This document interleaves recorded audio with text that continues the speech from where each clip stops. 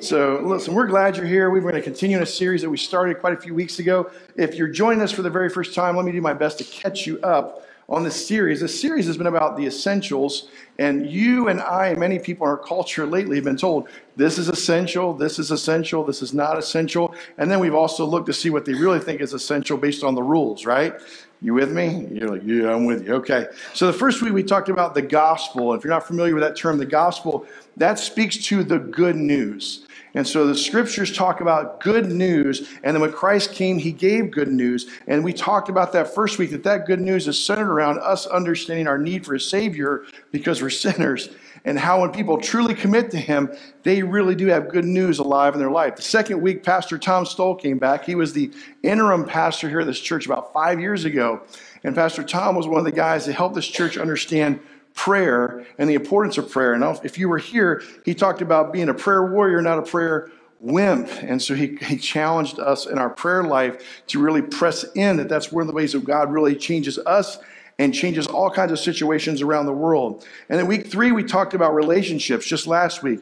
And I talked to you about, as much as it's up to you, that God wants you to live at peace with each and every person around you relationally. We talked about the importance of those relationships. And this week we're going to move into forgiveness. And so we're going to talk about how forgiveness is an essential inside the Christian faith. So how essential is it to forgive someone? How essential is that? Now, so I was researching this, and one of the things that surprised me, maybe not you, especially if you have a psychology background, is even in psychology, they say forgiveness is absolutely essential. It's essential. Let me give you some of the reasons I found in Psychology Today, a 2020 article, that they said forgiveness is essential. They said, when you forgive someone, you forgive yourself. So in this concept they were saying is there's part of this process of knowing what they did to you, your ownership of that, and how it impacted you. They said there's a component of that. Second thing they said is forgiveness gets you out of the victim mode or the victim mentality. That makes sense, right? Moves me to a positive place. Forgiveness frees you, they said. So once you forgive someone, it frees that poison that's impacting your life of unforgiveness. And forgiveness actually helps your health, they said, literally your biological and physical health. And it also helps you to move forward in your spiritual path. Now, I agree with a lot of these things. I think this is true. I think people have experienced this level of forgiveness and this kind of forgiveness, but I want to introduce something that might surprise you, may shock you, may challenge your thinking about forgiveness, is that while this is true and there's components to this, I don't think it's the full truth. I think it's a component of truth. I think it digs at the truth. It's a hint of the truth. And there are definitely parts of this that work in our life. But I think when you look at the biblical example of forgiveness, it goes far deeper than these reasons. And that actually the motive for you forgiving is very different biblically than the motive of psychology today and the pop culture we live. And I think that many of us, whether we realize it or not, we've fallen into this thinking. We've fallen into the thinking of this is why we forgive. But when you look at Jesus, you're going to find that he forgave for some completely different reasons that had nothing to do with his psychological well-being. And that's the real modality that God's calling us to do for forgiveness. So let's look at a famous verse. It's actually the very first cry from the cross. If you're getting ready for Easter, you've been doing the Lent devotion. It's out of Luke 23:34. You can open up there in your Bible. It'll be on the screen. If you're watching online, it's also inside the notes. You can grab the app. It's there as well. And this verse is something that a lot of people know that aren't even Christians. Luke 23:34, only in this part of the gospel, only this gospel records this. Jesus said, Father, forgive them, for they know not what they do. Interesting, it's the only place this appears in the 4 Gospels. Also interesting about this thing is it's the very first cry that Jesus cries from the cross. And most commentators, when I looked at them, some good commentators out there talking about this passage, they talk about the absolute uniqueness of this type of forgiveness, right? They get that. And I didn't read all of them. I didn't have enough time in a week. But the ones I did read, that's all they talked about. I couldn't find one commentator, for me, if you found one, email that to me, that said, what's it mean that they know not what they do? Could not find one commentator. And as we prepared this with our pastors this week, we seem to focus on that verse, the second half of that verse, because let's just think about this for a second. Use your head with me. Did the Romans know what they were doing? Yeah, they did. They were experts at it. They were experts at crucifixion. When someone gave them the order to crucify, they were good at it. They did it well. They knew when someone was dead, and they were an expert at making it happened. So they knew what they were doing. The Jewish people in the city of Jerusalem that called for his crucifixion, did they know what they were doing? And they did. They said, let his blood not only be on our heads, but on the heads of our children, right? So then you look at this, and you look at the scene at the crucifixion at the cross, and you imagine Jesus being there, and he's saying, Father, forgive them, for they know not what they do. So they really knew what they did at the surface level. And a lot of the Jewish scriptures also are like this, that there's a layer that's at the top, but then there's deeper layers as you dig down spiritually, right? There's something deeper there. And I think that when you begin to see what's deeper and why Jesus said, forgive them, for they know not what they do, you'll begin to understand true biblical forgiveness. And I think Paul had this somewhat in mind when he wrote in the next passage we're going to look at. So if you got your finger there, put your other finger in 2 Corinthians 5. We're going to look at 16 through 21. 2 Corinthians 5, 16 through 21. And I think inside this, you're going to find the essentials of Christian forgiveness. Look at what Paul had to write to this church, second letter to Corinth. So from now on, we regard no one from a worldly point of view. So you got a Bible in front of you, and I would circle no one in worldly point of view. That's significant. Though we once regarded Christ in this way, we do so no longer. Therefore, if anyone is in Christ, he's a new creation. The old is gone, the new has come. All this from God, who reconciled us to himself through Christ and gave us the ministry of reconciliation. That God was reconciling the world to himself in Christ, not counting men's sins against them. And he has committed to us this message, the message of reconciliation. We are therefore Christ's ambassadors, as though God were making his appeal through us. We implore you on Christ's behalf, be reconciled to God. God made him who had no sin to be sin for us, so that in him we might become the righteousness of God. Now, if you've taken Growing with Grace, our second class here in discipleship, you know that one of the things that you look for when you observe the scriptures is a repeated word. I want you to notice how intentional the apostle was in this passage. How many times does he mention the word reconcile? It's 5 times. I believe that the key to true biblical forgiveness is connected to, hinged to, reconciliation and our understanding of reconciliation, because I believe that's what the Father was wanting us to see, that the motive behind real forgiveness, biblical forgiveness, is not that you'll feel better or that you'll have less poison in your life or that you'll have greater psychological being, even though some of you need that. I'm not going to point you out here today, or those online, I'm not going to tweet your name. But the reality is the real reason is your own reconciliation and the reconciliation of the person who wounded or hurt you. This is biblical reconciliation. So we look at the essentials. Look at the essentials for forgiveness. Here's what they look like when we break them down. It's seeing people from heaven's point of view. This is where Jesus started in this passage and in his heart when he's making this cry from the cross, I believe. So from now on, we regard no one. Who's included in no one? Every stinking body, right? No one from a worldly point of view, even though we once looked at Jesus this way. So the key for them was when they began to see Jesus not from a worldly view, not as a prophet, not as a teacher, not as someone who's just a great person, but they began to see him for who he really was, that their minds began to change. They had to get heaven's view. And I think you're going to see that heaven's view for those people, especially those that were there at Jesus' crucifixion, was the key to his forgiveness for them. So let's think about who was there. There were those Roman guards, right? Did you know that one of the Roman guards was a centurion? You know, the centurions were pretty bad people, right? They like stab Navy SEALs in the heart today, okay? These are bad people. These are military men that know what they're doing. They have command of large areas, and they know what they're doing. And not only do they know what they're doing, but they certainly aren't a compassionate kind of person. You ever met somebody like that? You've met them, and they can turn that switch. Like, I like you, I'm in society, but I can flip the switch, and I'll kill everybody here. That's what you're dealing with when you're dealing with a Roman centurion. And this Roman centurion, by the end of the crucifixion, if you remember the Gospels, looks to Jesus at his death, and he says, surely this was the Son of God. He began with a human view of who Jesus was, but somehow that was changed by the end of the crucifixion, and he no longer regarded him in that way. And Jesus, I believe, looking from the cross, knew that there were people right there that their lives are going to be transformed as they began to see him, not from the world's view, but from God's view. And that's when he's thinking, forgive them, they know not what they do. They don't know the consequences of what they're doing. They don't know the impact of what they're doing. They don't see me for who I fully am at this point. And I think that's true of a lot of people around Jesus' life. Let's just think of some of the people that were there and weren't there, right? Peter tucked tail and ran. Peter went from being a guy who was not only a big mouth and a betrayer to probably the biggest declarer of the good news of who Jesus is at Pentecost, right? When the church was birthed. What happened? He moved from seeing Jesus from the world's view to heaven's view. What happened in the life of Paul? Paul was one of the greatest persecutors of the church, right? He was murdering Christians to stop the spread of this new faith that he didn't see as biblical. And so as he did that, one day he encountered the living Savior, and he went from persecutor to pursuer. He became the greatest pursuer of the Gentiles ever known because his viewpoint changed from the earth to heaven. Maybe you've heard of this guy, John Newton. Anybody heard of John Newton? He's not the guy that invented fig Newtons, okay, before you think that. He's not the guy, okay?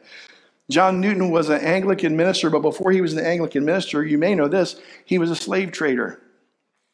And he actually captained one of his slave vessels that would get people from Africa and bring them to different places. He was involved in that slave trade. And it's within that he began to really reflect on his own life and what a horrible, sinful man that he was. And eventually, as he became an Anglican pastor, Anglican minister, he penned words that you know now in a poem. The poem he penned was Amazing Grace. It was later put to music, but he originally wrote it as a poem. And he went from being someone who was chasing down slaves to an abolitionist, the one that actually sought to see freedom brought to England and to Europe. Why? Because he went from seeing Jesus from the world's point of view, from heaven's point of view. In the world we live in, this is becoming increasingly hard to see people from heaven's view. You know why? Because we do live in a world that cancel culture is a part of it. You've heard this term in the media. You've heard this around us. And essentially what it says is when someone does something that you don't agree with, that maybe is wrong even, but you see them, what you want to do is cancel their ability to have influence and even a job or even move forward. We see it all around us. And what it's framed in is a worldview that only looks at the world.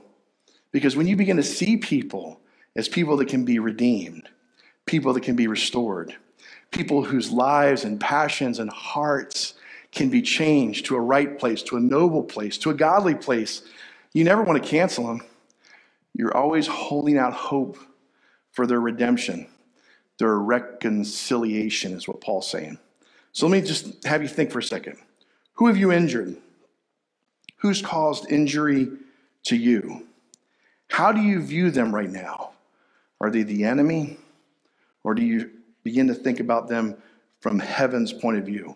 This has all kinds of implications. Some of you guys know Brother Jim. Jim was the choir director here for 50 years. Brother Jim went over to Sharptown. Sharptown's a little town I grew up in. He went over to Sharptown, and he started asking people, do you know this guy, Larry Davis? They're like, oh, yeah, we know Larry Davis. We knew him before, Pastor, okay? And they began to give Jim all of these stories. Jim came back. He was so excited. He goes, you wouldn't believe the stories I learned about you. I said, oh, I believe, Jim. I lived that out. Because there's a point in my life when I looked at Jesus from a worldly view. And then there was a moment where things really radically changed. I saw him from heaven's view. And I want to submit to you today that everybody has a BC. Everyone has a BC, a before Christ. But not everyone has an after. And you got to start thinking about people this way. Jesus was thinking about the Jewish folks that were in that audience. He was thinking about that centurion. He was thinking about those Romans. He was thinking about every single one of them. They don't know what they do. They don't know the implications of their own hate and of what they're doing in this moment. They certainly knew what they were doing at this level, and they knew that they were injuring and wounding and hurting him and were going to end his life, but they didn't know the deeper pieces. So the first essential that you and I have to see is we have to start seeing people from heaven's view. The second is allow submission to precede admission. Submission to precede admission. What I mean by this is when you look at verses 18 and 19, he said, all this from God. This is where he starts to really use this word reconciled. And he said, who reconciled us to himself through Christ and gave us the ministry of reconciliation, that God was reconciling the world to himself in Christ, not counting men's sins against them. So in other words, think about this for a second. Mankind's a pretty sinful group, are we not? Just spend some time with us, right? And here God is saying, I'm not counting that against you. I'm not waiting for you to admit it. I'm not waiting for you to agree on the injury that you've caused other people and me as God. I'm going to take the first step in your reconciliation by sending Jesus to pay for that sin. He submitted. It's because of Jesus' submission that we have reconciliation, not because of our admission. That's an interesting component. And so when you look at this process of forgiveness, that God was holding on to that, waiting, it takes quite a bit of humility, doesn't it? And Jesus was, of course, the perfect mark of humility when you looked at him. He, being God in the flesh, didn't call anyone to worship him the way he deserved, yet he loved and surrendered to each and every person that they might be reconciled. And he gives us this model of reconciliation. This is where real forgiveness happens. I want to read to you about a woman that some of you may know and some of you may never have heard of. Her name is Corrie ten Boom. And Corrie ten Boom was she was a missionary, no doubt, but she also was someone, if you don't know her history in World War II, that she was hiding people who were Jewish in her home so the Nazis couldn't get them and exterminate them. She wrote a pretty cool book called The Hiding Place, if you'd like to read it. It's a phenomenal book. But when you begin to look at her life, you realize that after all this happened, when they finally found her out, they put her in a concentration camp with her family. And so she went through a pretty horrific time in that concentration camp. And after World War II, she was one of the ones that lived through that. She started to teach on forgiveness, teach on this amazing thing that God had done for her and had done for other people and how it had set them free. She found herself in Munich, Germany, of all places, not long after the war, and she was teaching on forgiveness. And while she's teaching on forgiveness, at the end of the message, it's like here, people kind of meander, walk around. A man walked up to her at the end of that message, and she realized it was one of the prison guards from that prison. I want to read to you her words verbatim because I think they're so powerful. I don't want to taint them with just paraphrase. Listen to what she said. It came back with a rush, the huge room with its harsh overhead lights, the pathetic pile of dresses, the shoes in the center of the floor, the shame of walking naked past this man. I could see my sister's frail form ahead of me, ribs sharp beneath the parchment of skin. Betsy, how thin you were. Betsy and I had been arrested for concealing Jews in our home during Nazi occupation of Holland.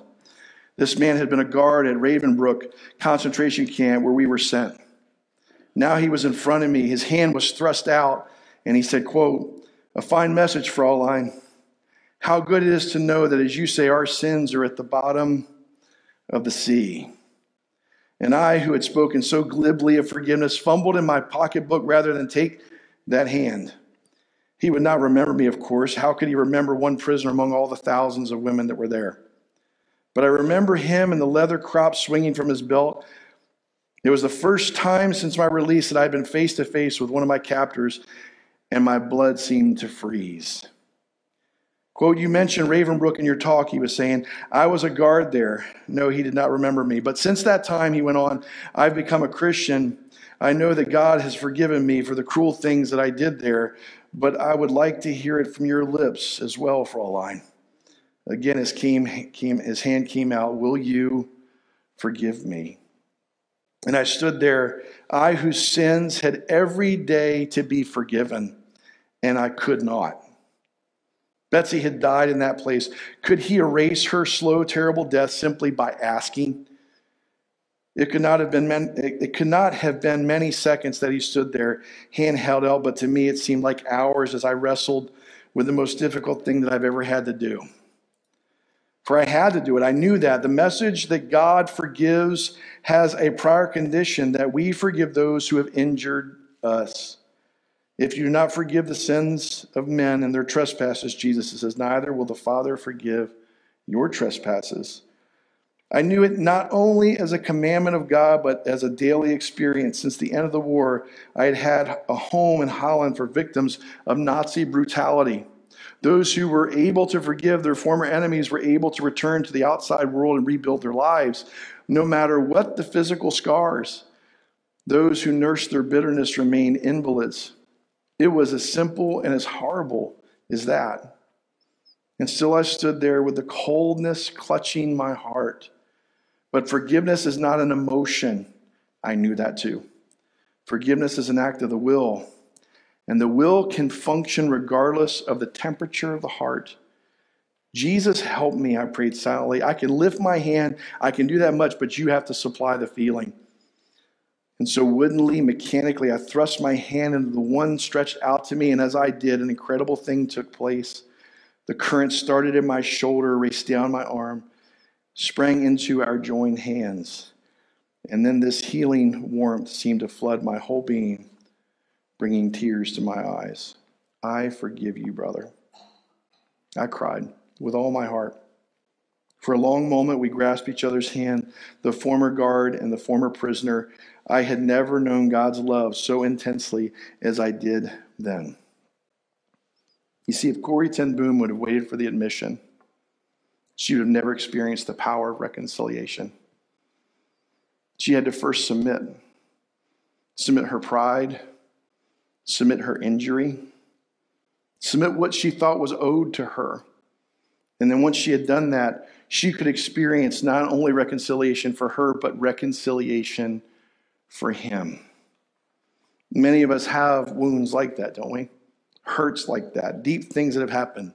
In my own life, I'll give you one as an example. I hope it'll shed light on this concept of reconciliation and why we need to submit before we sometimes wait on admission. I was hanging out with my father. Some of you know that my dad left when I was 14, but we got to reconnect when I was 19 in the Navy out in California. And he came up to visit for a while. And while we're visiting, we're up late one night. We're having a conversation. And my dad says to me, you know, you were born pretty late. They didn't have me until they were in their 40s, 40 exactly. And he says, I want you to know your mother never wanted you. Now, some of you have heard things like that. And the wound hit me pretty deep. Of course, my immediate reaction was not Christian. It was to argue with and to really dig in my heels. So let me bring back that phrase of Jesus for a second as you ponder a word like that maybe have spoken to you. Father, forgive them. They know not what they do. My dad knew what he was doing. He knew in that moment, after being absent for so many years, that he was going to try to poison me against my own mother to improve the relationship with him. He knew that. He was schooled in that. He had great habits he had built over time to do that. But he did not know the injury to his own soul, the injury to mine, and the injury to anyone else that would have been involved in that relationship. This is what Jesus says when he says the deeper thing, they know not what they do. And so the right thing to do for someone like that is to begin to pray for their reconciliation. Because it's only then that you can see healing in your own life and in theirs. So let me walk this through you again. The essentials of that kind of forgiveness begin, first of all, see people from heaven's view, not the world's. Allow submission to precede that admission, that you have to submit to what God wants on your part of this. And then number 3, it's motivated by the restoration. You're motivated by restoration. We are therefore Christ's ambassadors, you and I. He sent you out if you're a Christian, as though God were making his appeal through us. We implore you on Christ's behalf, be reconciled to God. You know that the word that there in the original language is what we call an imperative. And an imperative in Scripture means it's not a suggestion. It's a commandment. When he says, be reconciled, he's commanding those that say they're Christians, commanding those that call on the name of Christ to be reconciled and to become reconciliation for all those around them. It's a command. The world wants you to forgive so you can be healed. Christ wants you to forgive not only you, but your assailant, so that you both can be restored to God. And that's a deeper concept of forgiveness that is much more powerful than anything the world has to offer us. You see, restoration does not excuse what the person did. You thought about that? You don't have to wait for that admission. They don't have to admit what happened. And it doesn't excuse what happened. Their words could be heinous, their actions could be heinous, but the reality is restoration wants them to be restored to God because, once that happens, their heart can be truly changed. You see, restoration does not expect an apology. You go in with restoration, I don't need an apology from you. What I need is to tell you about the restoration that God's given me, which you need in your life if you're really going to be healed. Restoration hopes for transformation based on the gospel. You hope for that person, that they will be fully restored. And it allows room for healthy boundaries while you await the reconciliation. You see, reconciliation says, I want you forgiven. I want you fully healed. I want you to have this relationship with God, but I can set healthy boundaries in that season as I wait to see the fruit of reconciliation. It helps to shape the relationship in the healthiest way possible, not just some shallow, I forgive you, but I want you to experience the full forgiveness of God through my life and through a personal relationship with Jesus. And as I wait for that, I can pray for you. I know how to pray for you, but I can set boundaries. Think about Corrie ten Boom for a second. You think it would have been smart for her to be alone with that prison guard the first time she met him? That would not have been good, would it? There needed to be a boundary there, didn't it? But as she saw the fruit of the gospel take place, intimacy over time could grow in the relationship because the ministry of reconciliation allows for that. Where forgiveness is like, whoop, I forgive you, I feel good about me now, and we're done. Reconciliation goes further, it's deeper. My father, I learned to trust him with certain things and not other things as I waited to see the fruit of reconciliation happen in his life. And that's a healthy boundary. And those are hard to define at times. But when your reconciliation and forgiveness are connected together like that, it's so healthy. You know, in Celebrate Recovery, which we have here every Thursday at 6:45 it starts, they work through this all the time. All the time. One of my favorite steps that I get to hear about and see people walk through is step 4 that they go through, which is where they have to make a real fearless search of their own moral inventory of how they've been wronged and how they may have wronged others. That's one of the hardest ones. I remember when Danny was doing, I think, how many did you do? 4 of those? 3 of those? It took 4 videos to actually talk about just step 4, where some of the other ones could be done in one video, one step. Because it's the part that really hits home, because really what it's talking about is the heart of reconciliation. That's what's at the heart of beginning to dig at this. And I know that there's some of you here today, I know there are, that you've got a hurt, it's deep, or a habit that's deep. Or maybe you even just have a hang-up, something you just can't quite get past. And I know that the steps work.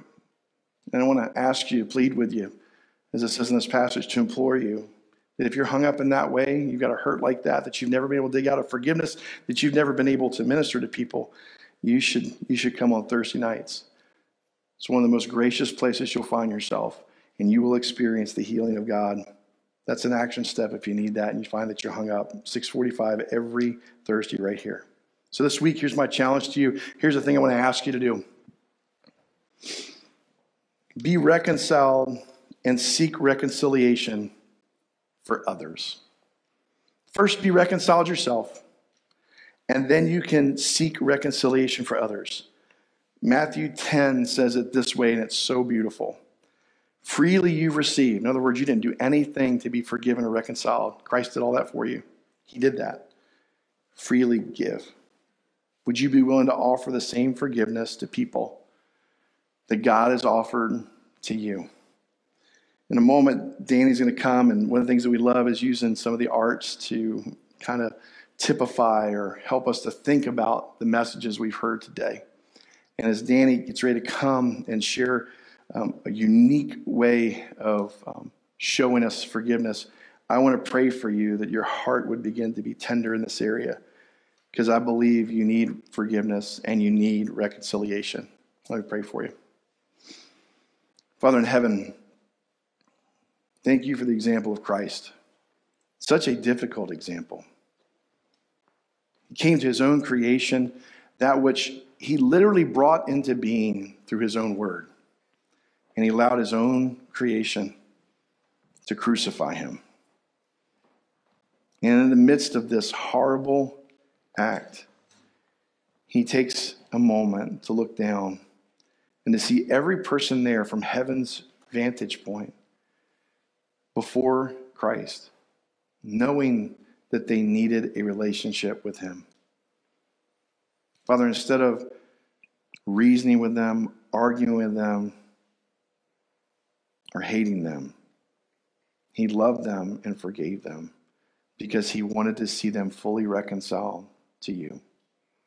Father, in our own lives, we have had people hurt us, wound us, and harm us. Father, we pray that your Holy Spirit in this moment will bring those moments to our mind, and even to our heart. God, we've also wronged and hurt others, and we want you to bring those actions to mind as well. And God, we need the ministry of reconciliation, first from Christ and then to others. But more than that, Lord, we need your full empowerment to do so. Father, as we think on these things, as we meditate on these issues where we need forgiveness and those we need to forgive, deal with us. Bring anything to mind that keeps us from you or one another, and then give us the courage to forgive as Christ forgave. In Jesus' name, amen.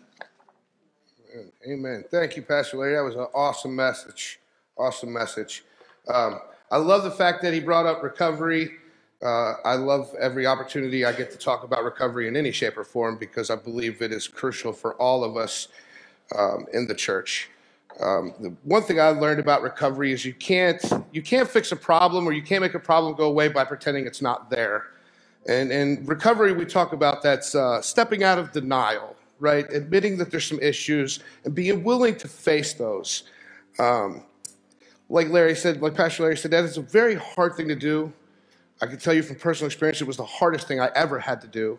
And I still have to do that on a daily basis. And it's still the hardest thing I ever have to do. Because now that I've been in recovery for a long time, I've learned that when an issue arises, I have to promptly admit it. That promptly part is what makes it so hard, because immediately you have to swallow a pride and you have to admit that you were wrong.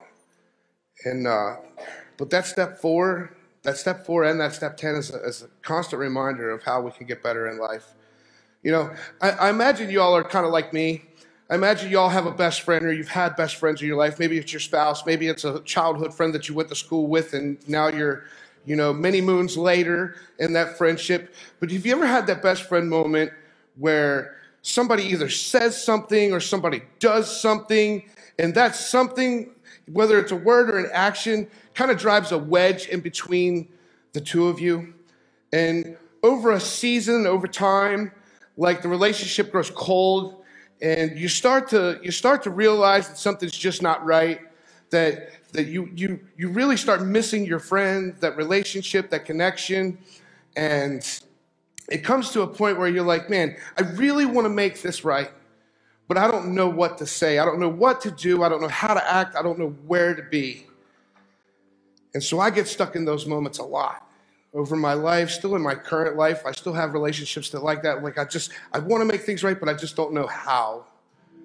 So one of the things that God's helped me to do over time is he's helped me to express myself through a form of poetry called spoken word. And like when I get into those moments of writing, I connect with God on a deeper level. And I'm able to put what's really on my heart down on paper. And if I can put it on paper, it makes it easier for me to say it. So this what I'm about to read to you is an example of a self-expression of something that I've felt, something that I've worked through, and something I still kind of go through. So this specific writing is called Making It Right. Friends to the end, needing to amend, this lost and broken, unspoken token of the feelings we have. What did we miss to get to this point of no longer having this friendship? Pointing fingers and blame, just to name a few. Completely forgetting everything we've been through. We have to choose to remove this bruise this time is left on our heart. No longer talking or walking together, but falling apart. Making things better together is where we must start. We need to sit and flip the script on this tragic slip of grip and get it out in the open, hoping to take this token to mend what is lost and broken. You see, one-sided in my mind was the thought that I bought when I chose to buy the lie that I had. Making this right is not a delight, but a fight deserving of fixing my sight. Unclenching my fist to exist in a peaceful bliss known as our friendship. Realizing my part and accepting I'm not innocent.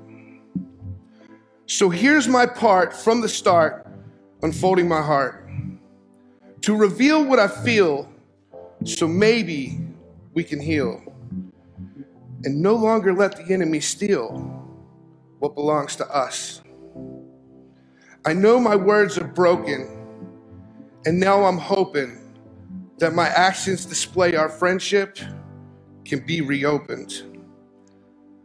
So here it is, my friend, to the end, from deep within. I was wrong. I never meant to react and attack and break the pact that we made, throwing shade like a grenade, chaos and destruction only displayed. Truth be told, I lost the hold, and I watched it unfold right in front of my eyes. Forgiveness I seek, trying to meet in the middle of the street, hoping it's not too far gone or too bleak. So I've got this plan in my hand, hoping you understand. Time drops like sand. So let's take this opportunity and seek unity. I know you couldn't get through to me, but now I'm listening. I do not deserve to be heard, not even one word, but I can't leave it like this. Trying to address and clean up this mess that caused this catastrophic stress that quickly resulted in a flat press of emotions. So what's the deal? Bring it real.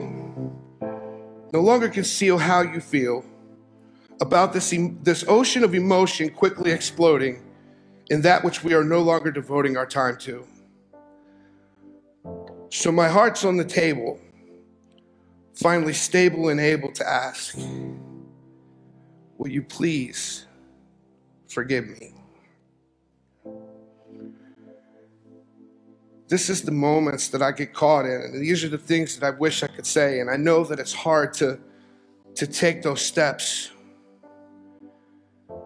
But we deserve more than a life of just being bitter and hollow. We deserve something better than that. Our friendships, our loved ones, we shouldn't be taken away from them because something that can be resolved by something that can just be mended back together with the simple act of just opening up and being honest with each other and being willing to receive each other back in. That forgiveness like God gives, like Christ gives, being able to receive that. God gives it to us freely, but yet we hold on to it so stingy. So if there's something or someone in your life that's keeping the relationship apart, don't wait, don't hesitate. Get it out in the open and make things right. Thank you.